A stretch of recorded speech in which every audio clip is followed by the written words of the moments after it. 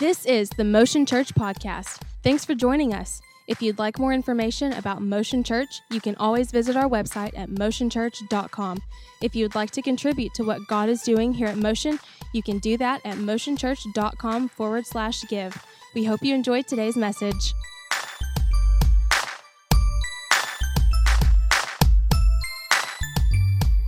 All right, what's up, everybody? Hey, we are so glad that you guys are here with us for the best hour of your week. Hey, so obviously, we've been talking a lot about Kicks for Kids for the last 2.5 months. We always start around the 1st of October, and we start pushing Kicks for Kids, and we start asking you guys for money to buy shoes, and I know it's annoying. I get it. I understand.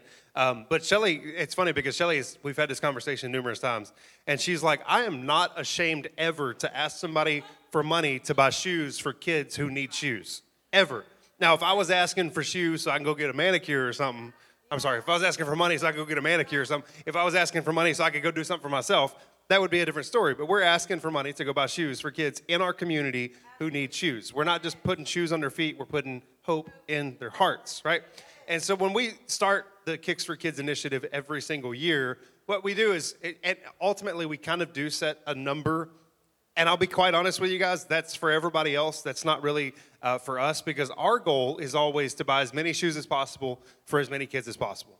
That's ultimately all that we desire to do. So when we put out the feelers to the counselors and we ask for the names and the shoe sizes and all that stuff, we generally kind of give them a ballpark. We're like, hey, if you've got 25, 30, 35 kids or whatever, that's great. And that kind of helps us kind of set some numbers. But when they send us back a list of 100 and how many was 140, do you know what we're not going to do? We're not going to say, oh, well, we'll take the first 30 and then the other 110, sorry about your bad luck. What we're going to do is we're going to go raise more money to buy more shoes for more kids. All of that to say, we bought 579 pairs of shoes this year. And again, it probably has gotten old.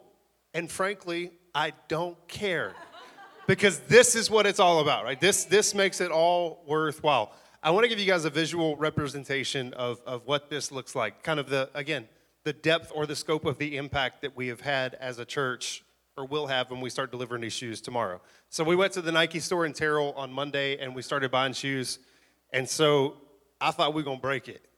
I thought the system could not handle what we were trying to do. So this is what happened. But wait, there's more. Right? It wasn't rolled up very well. Well, roll it better, It's real simple. So that's kind of what it looks like when you start buying a bunch of shoes for a bunch of kids, obviously. I think it helps us to see it. So all of that to say, this is incredible. So for everyone who gave, for everyone who prayed, for everyone who shopped, everyone who served, everyone who's going to deliver shoes, thank you. This is what it's all about. And I didn't even cry. So there's that. Also, you guys are getting carried away. You guys are getting unhinged. So if you've not been here for a while, it has been somebody, they gave me a new podium for Pastor Appreciation Day, and then somebody got me a gavel, and now we're going next level.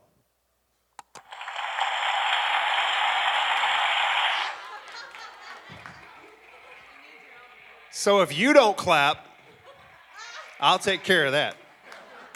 I got it. That's funny. Thank you, guys. Hey, we're continuing our series today called 'Tis the Season. So if you've missed any of it, we've only had 1 week of it, but if you missed it, I'll kind of catch you up to speed, and then we'll dive in. So obviously, this is the time of the year, Christmas. When we start to celebrate, we kind of highlight a couple of very specific topics or things about Christmas, and with good reason, right? Specifically, we talk about joy around Christmas time, joy to the world, like we sang last week. You guys sang so beautifully, right? Really, it was good. You want to do it again? Yeah? Oh, you're all excited. Nobody else is. So joy to the world, the Lord has come, right? Let earth receive her King. So we talk about things like joy. We talk about things like hope. We talk about things like peace. And obviously, those are kind of these staples, these quintessential components of Christmas. But it's so much more than just for Christmas, right? These are things that are not limited to the Christmas season, but they are offered for all people for all time. They are not just about now, but although they are about now, but they're also about, what's beyond this. So last week we talked about how joy is an obvious Christmas relevant theme, but how it's also pertinent beyond the Christmas season. And this week we're going to talk about one of my favorite topics in the entire world, and that is hope. I love to talk about hope because I view hope. I don't know how you view hope. I don't know what your belief of hope is and how you have experienced hope in your own personal life. But I see hope as this incredible force, this belief that gives us the ability to endure anything that this life could possibly throw at us. And not just endure it, but because we're so guilty, I think, so often of, sometimes I just survive, and at other times I thrive, right? And so often we're relegated to just scraping by. And in reality, hope gives us the ability to face things with our heads held high. There's a difference with hope and I don't know that there's anything else in this world that gives us this ability just quite like hope does. So what we're going to talk about first is 'tis the season for hope. 'Tis the season for hope. Obviously, during the time of Christmas, we celebrate the birth of Jesus, right? We celebrate the birth of our Savior away in a manger and those sorts of things. It's interesting. I always find it funny. I went through a period in my life where I was kind of pushing back against kind of traditions and norms and all of that stuff. And so we went to a church. We were on staff at a church, and they would sing a song, and it had a "thee" in it, "Oh, how great thou art." Remember that? Remember that song? How great thou art. And you got to sing how you don't sing when you sing songs like that. That's not how you sing. Why are you singing like that? And so I would just refuse to say thou. I would just be like, how great you are, just because I was an idiot, and that's where I was at in my life. And it's so funny because during the Christmas time, we sing all of these songs, and we use a lot of the old English language, and I just think it's fun. It's cool. All of that to say, Christmas is a time where we celebrate the birth of Jesus. Now, it's so much more, obviously, all of that, but it's important to consider context. It's important to consider that Jesus was born in a very specific time and place, and I think that stuff is relevant. As it relates to the time, I don't believe that it's an overstatement to say that they were in a period of time that you could call hopeless. And so Jesus coming into the world at the time that Jesus came into the world to bring hope, to be hope, I think was very, there's a lot of kind of the timing of that was very important. So it makes me think that whole idea of Jesus, coming to bring hope reminds me of my favorite Christmas song. And what's funny is I don't even really know the rest of the Christmas song. There's just one part that I really love about the Christmas song. Therefore, it is my favorite Christmas song. And I know, let's be honest, that's how we remember most of the lyrics from the 90s. If you're older, it's I just remember that one line, and it was everything. And I don't know the rest of what the song says, but when that part comes on, I sing it loud, sing it with my chest. But the line in the song goes, "A thrill of hope, a weary world rejoices." A thrill of hope, a weary world rejoices. And as I think about that particular phrase, that the way that's worded, it kind of helps me to understand the conditions that Jesus stepped into. It was a world that was weary. It is a world that was tired, a world that was potentially or possibly lost and broken. And so when you consider the circumstances, the environment in which Jesus stepped into, there was some hopelessness, there was some despair. And what's so fascinating is he came to right that. He came to change that. When I think about the word a thrill, how many of you guys have ever been shocked in your life?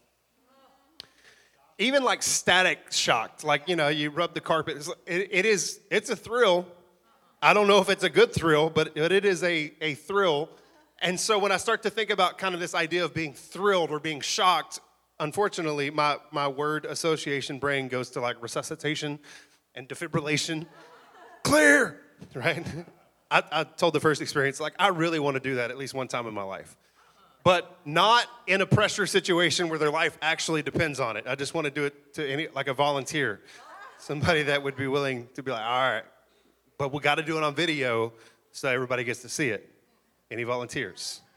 No. Okay, as I thought. So when you start to think about a thrill, a shock, it's a jolt to the system, right? It takes what was once vibrant that is now dormant and brings it back to vibrancy, right? It brings it back to life in a sense. And I think that's exactly what you have going on when Jesus came to the earth at the time that Jesus came to the earth. So they had been in a period of time known as the 400 silent years. So I know what we do when if you've got a paper Bible and you go from the book of Malachi and you flip to the New Testament, there is no elapsing of time, right? It's a matter of seconds or milliseconds, even as we transition from the end of the Old Testament to the beginning of the New Testament. But in real time, there was a period of about 400 years where they were called the silent years, where they felt like that God was not speaking to them, that there were no new prophets that had been raised up. There was no new revelation from God. And when God is not speaking or God does not feel like he's near, then there is despair, there is hopelessness. When God is near, there is hope. When God feels distant, then there is hopelessness. So they were in this period of time that there was hopelessness. And that's what Jesus stepped into. When Jesus was born, as it always is with God, his timing was impeccable. Now, I did not say that his timing matched up or lined up with your timing. Because my timing and God's timing are always different. I'm a microwave, he's a crock pot. Right? I want it now. In fact, I don't want it now. I wanted it yesterday. And what's so good, here's what's helpful. This is a freebie, unrelated. In regards to God's timing, he doesn't give it to you now because you ain't ready for it. Right? Sometimes you need to be more prepared. Sometimes some things need to change. Sometimes some growth needs to happen. Sometimes a foundation needs to be laid before he can give you the thing that you're asking for. So if you're ever in a situation where you're questioning God's timing, just remember, you probably ain't ready for what you're asking for, and that's why it's taking a little longer than you would like for it to take. All of that to say, did somebody say testify? Okay. Glory, hallelujah, right? So we can keep going. So when Jesus was born, as it always is with God, his timing was impeccable. He stepped into this time, this season of hopelessness, when the world may have been at one of, let's not be extreme and not say it was the absolute darkest period in time, but it was a time of great darkness, a time of great despair, of great hopelessness, and this is what Jesus came into, the light of the world, the hope of the world. It was this light that shines through into the darkness. So Christmas wasn't just about the birth of Christ. Christmas was also about the birth of hope. It's this moment in time, this period in history, this very specific event in history that we have the privilege of hindsight of looking back to and saying that's where my hope was born. But what's fascinating is like you have to remember, again, context. This is what Jesus came into. There was a lot of stuff that had already happened up to that point, right? So you have hundreds of years of the people of God like wondering, when is God going to make things right? Because our understanding of the story is there was creation, there was the fall, and now there's sin and separation from God. And so the question was, when is God going to bring us back to himself? And that question had been asked for hundreds and hundreds of years. In fact, it's kind of one of the things that we do at Christmas. We do this Isaiah, which is an Old Testament prophet, and the prophecy about Jesus is, unto us a child is born, unto us a Savior is given, right? And it kind of gives this description of Jesus. And so what we have to remember is like, this was their hope being fulfilled. All of their expectations and all of the things that they were looking forward to were fulfilled in this moment, right? It was in a sense, it was kind of like not a retroactive hope, but it was a hope that you had been looking forward to, and now it has been met, so that all of the things that you hope for are. Does that make sense? Maybe this will help sum it up just a little bit better. So there was a conversation where John the Baptist, if you're not familiar with John the Baptist, he came onto the scene before Jesus. He was called a forerunner, not a Toyota, but a forerunner. Came before Jesus, and so his job was essentially to prepare the way for the message of the gospel. And so John is doing his thing. He's telling everybody to, hey, just be aware of the kingdom of God. Like, make sure that you're not just living your life for yourself, but consider what God wants you to do with your life. And so as he's doing this, Jesus comes onto the scene, and it's interesting that like they were actually kind of cousins, and John seems as if he's unaware of who Jesus actually is. And so this is the conversation. So John was in prison, so by proxy, he had to have this conversation with Jesus. Matthew chapter 11, verses 2 and 3, it says this: "Now while in prison, John heard about the works of Christ, and he sent word by his disciples and said to him, 'Are you the coming one, or are we to look for someone else?'" And I think that question kind of gives you an idea, it gives you a picture of the situation, like what they were hoping for. Are you the one that we've been waiting for? Are you the one that we've been looking for? Are you the one that we've been hoping for? Are you the one that's going to answer the questions that we've been asking? Are you the one that is going to right the wrongs in the world? Are you the one that's going to bring this reconciliation between God and man? Are you the one? And as you know, Jesus fulfilled that question of hope. He fulfilled and gave to them the hope that they had been looking for all that time. And so the hope that was fulfilled then is the hope that's promised to us now. The hope that was fulfilled then is the hope that was promised to us, that is promised to us now. And that's exactly what the Christmas story reminds us of. That's why this season is so important, because again, we can look back on this specific moment in history and say, that is where hope came from. That's the origins of hope, the birth of Jesus. No longer, like Shelley was talking about, with Emmanuel, God with us. No longer can we say that we are distant or separated from God. Our hope is in him. He is with us. And because of that, as a result of that, I will always have access to hope. And that's why this Christmas season is so important. Now, you don't have to, just because it's important and it's good, doesn't mean you have to start it in October. For the record, you can still start it in December and everybody wins. It's just better that way. It's like a good thing can become not necessarily as much of a good thing if you overdo a good thing. Let's keep it a good thing, right? So as I think about hope, I think about, again, kind of what it is that is available to us as a result of hope. And Romans chapter 5, verses 1 through 5, I believe gives us some insight into this. It says this.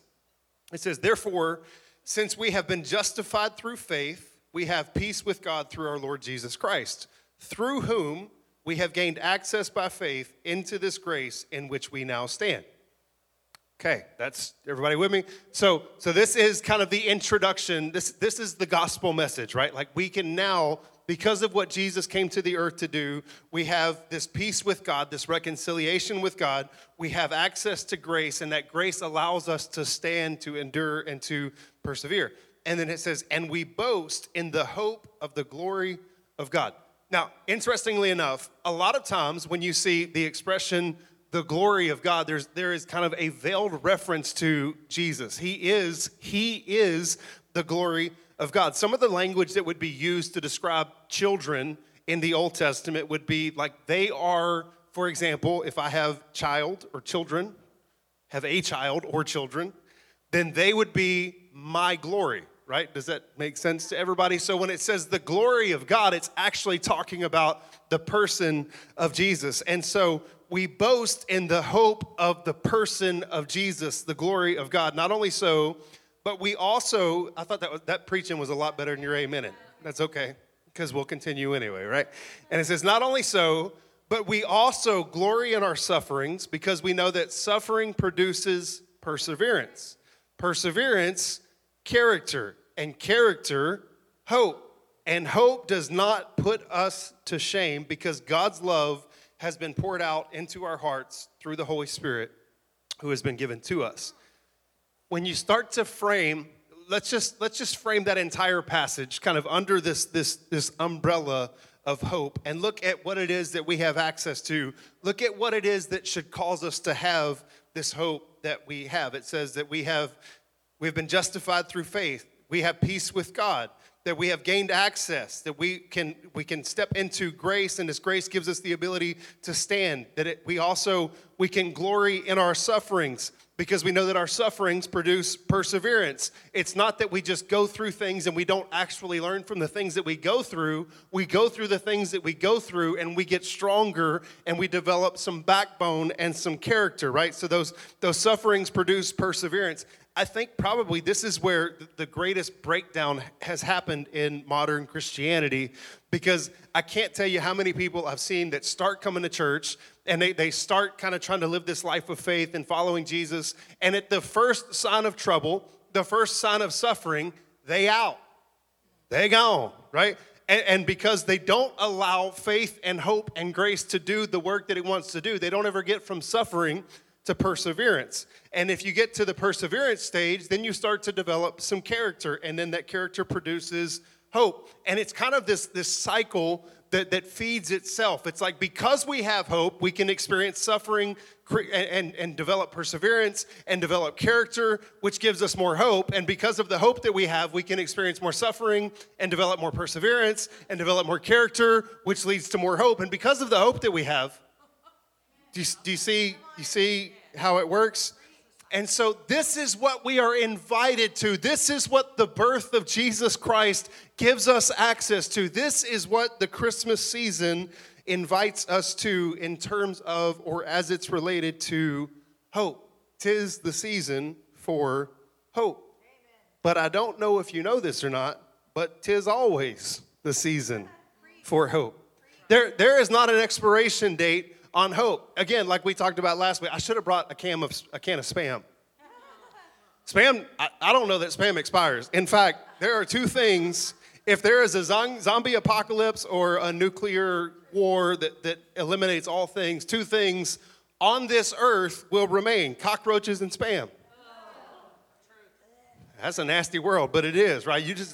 Some things you just can't seem to get rid of. And so there is not an expiration date on hope. There is not a condition on hope. It's not, again, it's not tied to your circumstances. It's not tied to the success of this or that. It is something that, because of its stability, because it gives, again, the ability to suffer, to persevere, to produce character, and it gives us more hope, and it produces this cycle, that gives us the ability to, year after year, month after month, week after week, and day after day, just to be steady and to remain kind of, the old school expression would be steadfast.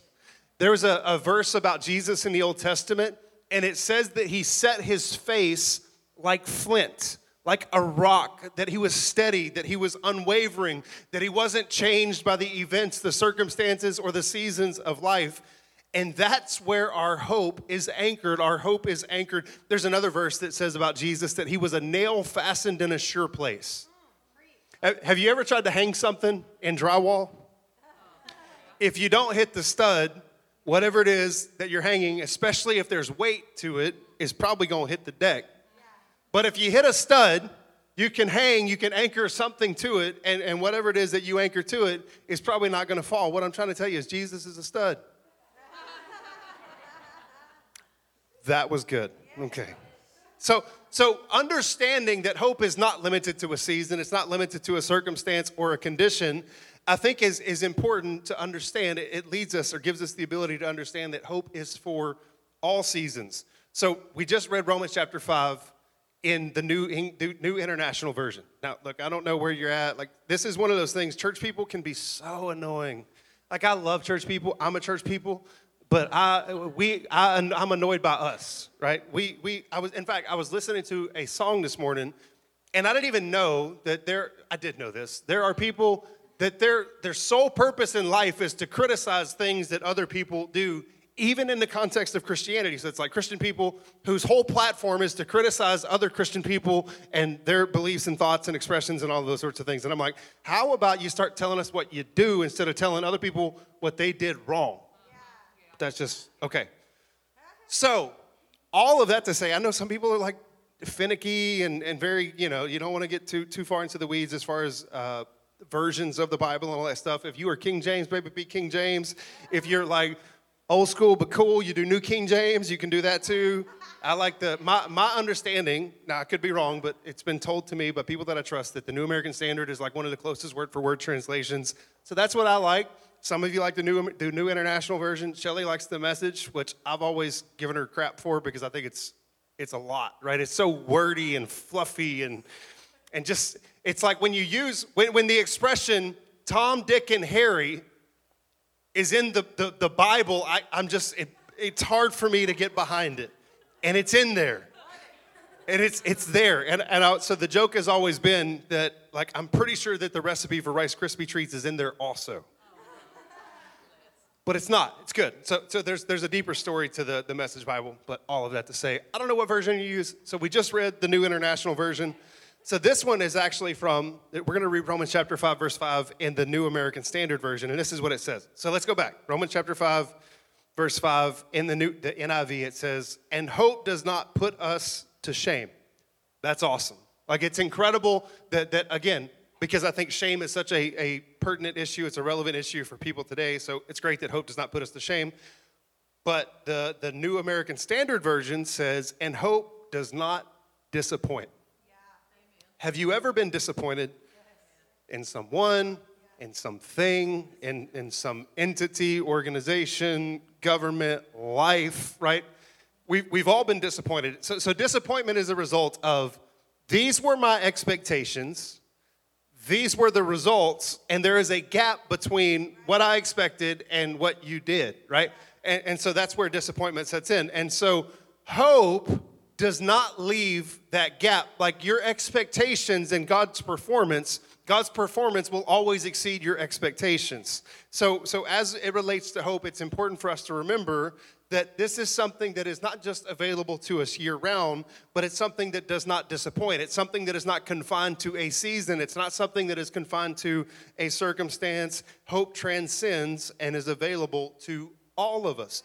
Now, people will always push back, and like, kind of what we do is we like to use these straw man arguments about, well, you know, if for example, like, if God is good, how can bad things happen? You're kind of tossing out at that point the baby with the bathwater, which is a terrible expression, by the way. Like, you're focusing on just this very myopic part, and you're not considering all of the context. And so when we say that as long as our expectations or God's performance exceeds our expectations, then a lot of that is predicated on what our expectations are. Are your expectations to live a life that honors God? Then his performance will exceed your expectations. If your goal, if what it is that you desire is to live a life that pleases yourself, a life of the fleeting pleasures of this life, then God's performance is probably not going to exceed your expectations, and you're always going to have disappointment, which we'll talk about more in a minute. So all of that to say, so we've got 'tis the season for Christmas, not for Christmas, obviously that. 'Tis the season for hope. Like, Christmas, the Christmas season is a time when we celebrate hope. But hope is so much more than that. It's something that we should celebrate at all times. So let's talk about how we can apply this hope. Let's talk about hope applied.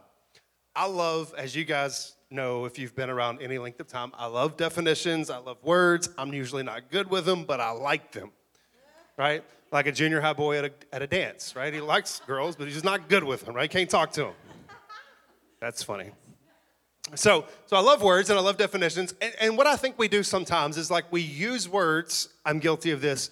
We use words without fully understanding exactly what it means. And sometimes that's important, because sometimes as we use it, we begin to understand it more fully. So there's power in that. But I think with hope, sometimes we use hope and we don't mean hope. We mean something other than hope, but it's because we don't really understand hope that we use the word hope. I hope you understand what I'm saying, right? So the word that's used in the passage of Romans chapter 5 is the Greek word elpis, E-L-P-I-S, like el peace, right? And so, because, you know, whatever. So, and this is the definition of the word elpis, or the word hope. It is joyful and confident expectation of eternal salvation. Joyful and confident expectation, right? There's the expectation. And again, you don't have to be disappointed, because you are in fact encouraged to have this expectation, because God will not disappoint. It is a joyful and confident expectation of eternal salvation. Now, I don't think we use hope quite like that. We use hope. Hope is so much deeper than the way that we tend to use it. Hope is so much more meaningful than the way that we tend to use it. Like, we tend to use hope pretty flippantly, like, well, I hope that works out for you, right? Or I hope they're okay. You know, their foot ran over, and I hope they're okay. I hope. But hope is so much bigger than that. I think what happens, the reason we've kind of arrived at this place where we use hope, let's say, inappropriately is because we've conflated these ideas, for example, of optimism and hope. And I'm all for optimism. Like, I think optimistic people are wonderful. You're annoying, but you're wonderful, right? Like, you're not realistic. Like, you have a separation between reality and what's going on in your head, and God bless you for it. Like, that would also be referred to as delusional. I'm just kidding. So optimism is wonderful. Optimism is a great thing. Like we talked about last week, like joy is the ability to have this positive outlook in spite of some of the negative things that happen in our lives. So optimism is important, but optimism is not hope. Optimism, this is the best quote that I've ever heard on this. I stole it, and it's okay to steal it as long as you apologize. Ed Young is a preacher, a conference that we go to, and he said that God gives you eyes, so plagiarize. And that is what we're doing. So my favorite quote in this regard is optimism is psychological, hope is theological. Optimism is this idea, it's this thought process or pattern of thinking in your head that at the very best could produce in you a feeling of good or positivity towards a person, a circumstance, or a season. That's the best that you can hope for with optimism. It's like I start to think about things positively, and then as a result of that, I feel positively about this, that, or the other. Whereas hope is theological. Hope can result in, so hope is, again, maybe it's a way of thinking, like we have this belief that this is our understanding of the word. It's a joyful and confident expectation of eternal salvation. So because I'm thinking about it in such terms, it gives me the ability to believe. Hope starts to seep down into our hearts and results in belief. Optimism at best can result in a feeling. Hope at best results in a belief. Now, if you don't know anything about belief is what causes people to do some of the craziest, wildest, best, and worst things in all of history. Belief is this incredibly powerful or incredibly destructive force. It depends on what you attach your belief to. So we're obviously, this is good. We're attaching our belief to Jesus, right? So you understand where that comes from. So belief, it's one of those things that gives you the ability to do these incredible things and to endure and to persevere because of you have this belief, and that belief comes from the hope that you have. So it's a belief that no matter what happens in this life, you serve a God that is good. Now, does that mean that everything that happens to you is good? No, you serve a God that is good. It says in Romans chapter 8, those things that we know so well if you've been around church for any length of time, that all things work together for the good. Does not say that all things are good. In fact, if they're working together for your good, that means they're probably not good because there wouldn't be any work if it was already good. And there's these things that have to happen. There's these difficulties that we have to experience so that the good can come out of it. You got to have the struggle to have the growth. That's where it all comes from. And hope is what gives us the ability to struggle with a smile on our face. Hope is what gives us the ability to suffer with our heads held high. I just don't think you can do it otherwise unless you are clinically insane. Like there is no explanation for somebody who can go through struggle and sorrow and despair and hopelessness, what we would consider hopelessness, with a smile on their face, with their head held high, with this belief that God is good, unless they had this hope in their soul that this isn't everything there is for us. And we hope for good things here. We hope for good things here, but we know that this is not the end for us, that there is so much more for us. In fact, Jesus said this, John chapter 14, verses 2 and 3. Listen, I'm just warning you guys, I'm starting to feel like some preach. Come on. So I don't know. John chapter 14, verses 2 and 3, it says this, in my Father's house are many mansions. Jesus is a baller. It's like Beverly Hills, y'all. Right, anyway. In my Father's house are many mansions. If it were not so, I would have told you. I go to prepare a place for you. I've got something for you. You can expect this. I'm going to meet your expectations. There's not going to be a gap between what you want and what you get. This is what I'm doing. I go to prepare a place for you. And if I go and prepare a place for you, I will come again and receive you to myself, that where I am, there you may also be. Again, God's desire is for us to be with him, to be near him. He is Emmanuel, God with us. And when there was the separation, he's like, I'm tired of this separation. I'm about to go get him myself and bring him back up here. In my Father's house are many mansions. And if you're like MTV generation, in my Father's house are many cribs. So interestingly enough, that's one definition, kind of one version of the definition of hope is this. It's confident, joyful and confident expectation of eternal salvation. Now, there's an alternative definition from this, same word, and it's kind of one of those offerings of the definition that you cheat when you give the definition. It's like sometimes you use the word that you're defining in the word, and you're not allowed to do that. But this is one of the definitions of the word hope. So the word hope, by definition, is the author of hope, or he who is its foundation. In other words, it would be like, well, hope is Jesus, and Jesus is hope. You're kind of cheating when you're defining things like that. It's kind of like more like the self-titled album, right? It's like introducing the artist, Hope, with the title, or the title of the album is Hope, right? That's not fair. And so what we have to understand is that hope is not just a thing, but hope is a person. Hope is not just a feeling. It's not just a belief, but hope is Jesus. Hope has a name. And so when we're saying that we want hope, we're saying that we need hope, what we're saying is that we need Jesus. That's what we are saying when we're saying that we need hope. Colossians chapter 1, verse 27, it says this. Now, it's a longer passage.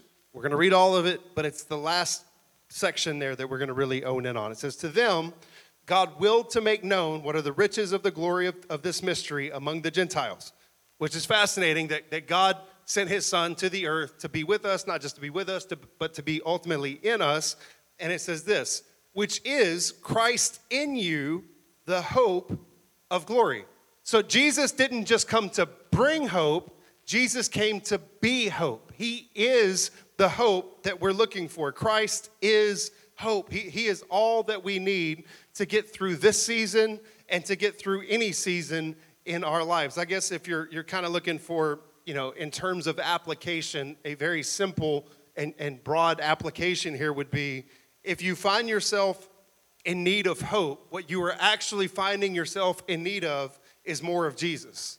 If you're finding yourself in a season or a situation or at a point in a relationship where you're just needing more hope, you're feeling the weight of it, the darkness of it, the despair of it, what you're needing and what you should be asking for is for more of Jesus. Now, so we have this thing in life, in physics, in the world called capacity.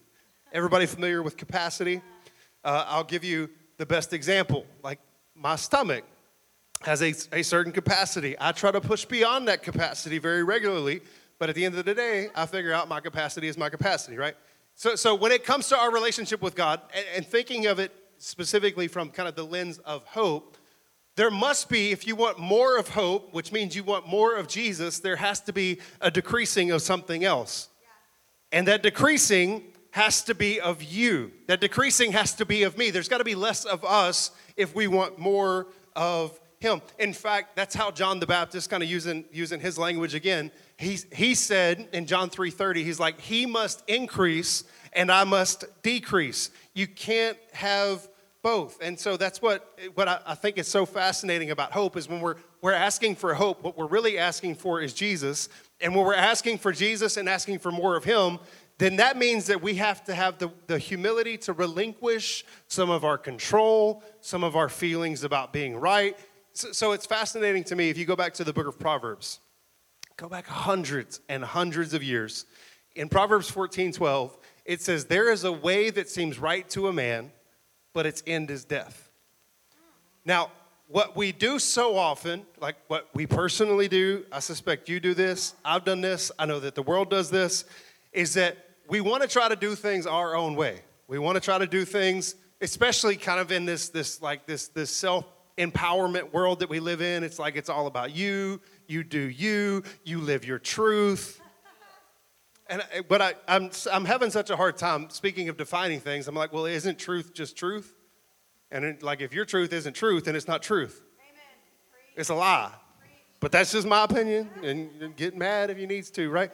So we live in a world where there's kind of a lot of motivation. There's a lot of pushing to go after more of you. And the reality is like, well, if that's what you want, then you do that. Go for it. Knock yourself out. You have the freedom to make that decision. But don't be surprised when you're disappointed at the end of it. Don't be surprised when you're hopeless at the end of it. Don't be surprised when there's not a joyful and confident expectation of eternal salvation at the end of it. Because the end of it, the end of pursuing your way, your thing, and your life, and trying to be the captain of your own ship, and all of these things that we say, ultimately will result in death. It will result in distance. It will result in removing yourself further and further away from God. And when there is a separation between man and God, there is despair, there is hopelessness. Now, on the other hand, if you choose, you desire to have more of Jesus, and you're willing to relinquish some of that, you're willing to take less of you and more of him, then you will, by result, or as a result of that, you will experience more hope. And again, it's this cycle that we long for, right? We want more hope. Jesus gives us more hope, which gives us the ability to suffer and persevere and produce character, which produces hope, and then the cycle continues. So that's what I love about hope, is that it's available for all of us at all times. And again, ultimately what we have to do is be willing to less and less of us and more of him. We're going to wrap up with this, because this is the last thing, I think, in terms of application that I think is really, really, really important. One of the things that I love about hope is how non-exclusive hope is. I think what we do, maybe this is kind of part of the broken human condition, is like we try to group people, right? We try to say, well, you're part of this group, and you're part of this group, and this group is better than this group. And we try to make things very exclusive. And what's so cool about hope is that it is not exclusive at all. If you have breath in your lungs, if you are created in the image of God, if you are a person for who Jesus died on the cross for, then you are a candidate for hope. If you read the first 17 verses, we're not going to do it. Don't freak out on me. The first 17 verses, and matter of fact, we're fitting to do it. We'll bust it out. Y'all ready? I'm not. Hold on, I got to pull it up. Matthew chapter 1. I'm probably going to mispronounce some names here, and that's okay. So Matthew chapter 1, the first 17 verses are what is referred to as genealogy, which is lineage, right? It's like your parents and your grandparents and your great-grandparents and so on and so on and so on. Y'all ready? This is what it says. The record of the genealogy of Jesus, the Messiah, the son of David, the son of Abraham. This is where we go. Abraham fathered Isaac. Isaac fathered Jacob. Jacob fathered Judah and his brothers. Judah fathered Perez and Zerah by Tamar. Perez fathered Hezron, and Hezron fathered Ram. What a name, Ram. Ram fathered Amminadab. Amminadab fathered Nahshon. Nahshon fathered Salmon. That's a dispute that's still ongoing. Salmon fathered Boaz by Rahab. Right, jot that mental note. Salmon fathered Boaz by Rahab. Boaz fathered Obed by Ruth. And Obed fathered Jesse. Jesse fathered David, the king, David. Jot that down. David fathered Solomon. Jot that down. Who had been the wife of Uriah. Solomon fathered Rehoboam. Rehoboam fathered Abijah. Abijah fathered Asa. Asa fathered Jehoshaphat. Ball and name. Jehoshaphat fathered Joram. Joram fathered Uzziah. Uzziah fathered Jotham. Jotham fathered Ahaz. Ahaz fathered Hezekiah. Hezekiah fathered Manasseh. Manasseh fathered Amon. Amon fathered Josiah. Josiah fathered Jeconiah and his brothers at the time of the deportation to Babylon. After the deportation to Babylon, Jeconiah, well, I hope I said that right. Jeconiah fathered Shealtiel. Shealtiel fathered Zerubbabel. Zerubbabel fathered Abihud. Abihud fathered Eliakim. Eliakim fathered Azor. Azor fathered Zadok. Zadok fathered Akim. And Akim fathered Eliud. Eliud fathered Eleazar. Eleazar fathered Mathan. And Mathan fathered Jacob. Jacob fathered Joseph, the husband of Mary, by whom Jesus was born, who is called the Messiah. So all the generations from Abraham to David are 14 generations. From David to the deportation to Babylon, 14 generations. And from the deportation to Babylon to the Messiah, 14 generations. So 42 generations of peoples whose name I probably just assaulted. And as you read that list, some things start to pop up. Some things start to occur when you consider that Rahab is in that list, and Rahab was a prostitute. And you consider that David was in that list, and David was a murderer and an adulterer. And you consider that Solomon was in that list, and Solomon had a whole bunch of wives. And you consider that there are liars and cheaters and adulterers and murderers and prostitutes in this list. It just gives me the idea that hope is for everyone.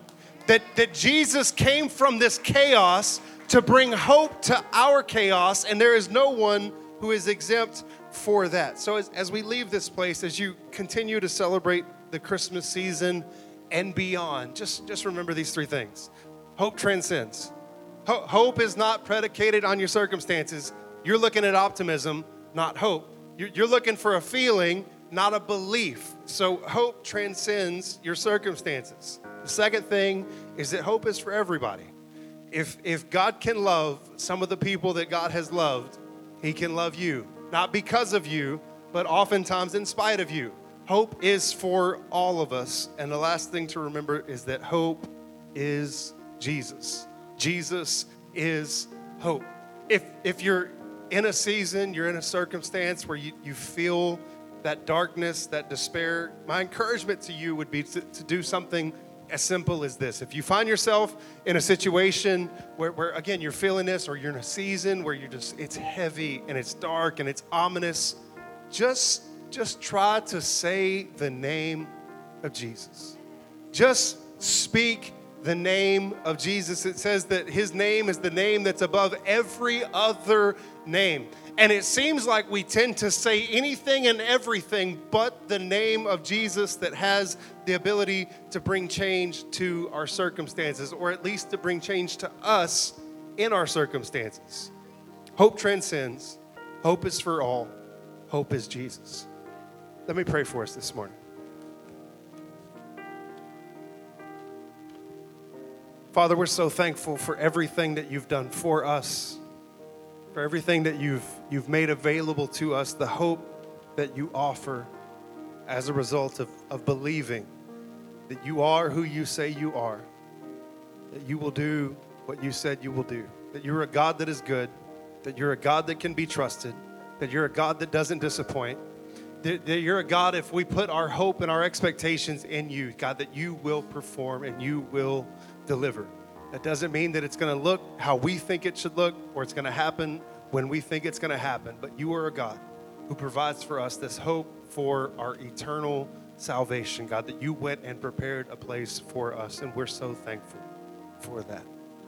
God, this morning, I just pray for everyone in this room, that if there's anybody here that's maybe in a season of hopelessness, of despair, even just heaviness, God, we just want to speak the name of Jesus into their lives, into their circumstances, into that season of darkness and despair. God, that you are the light of the world.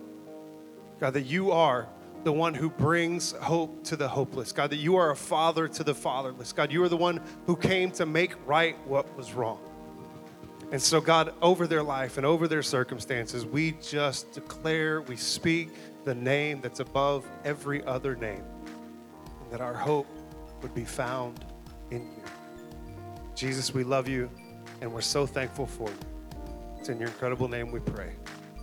Amen.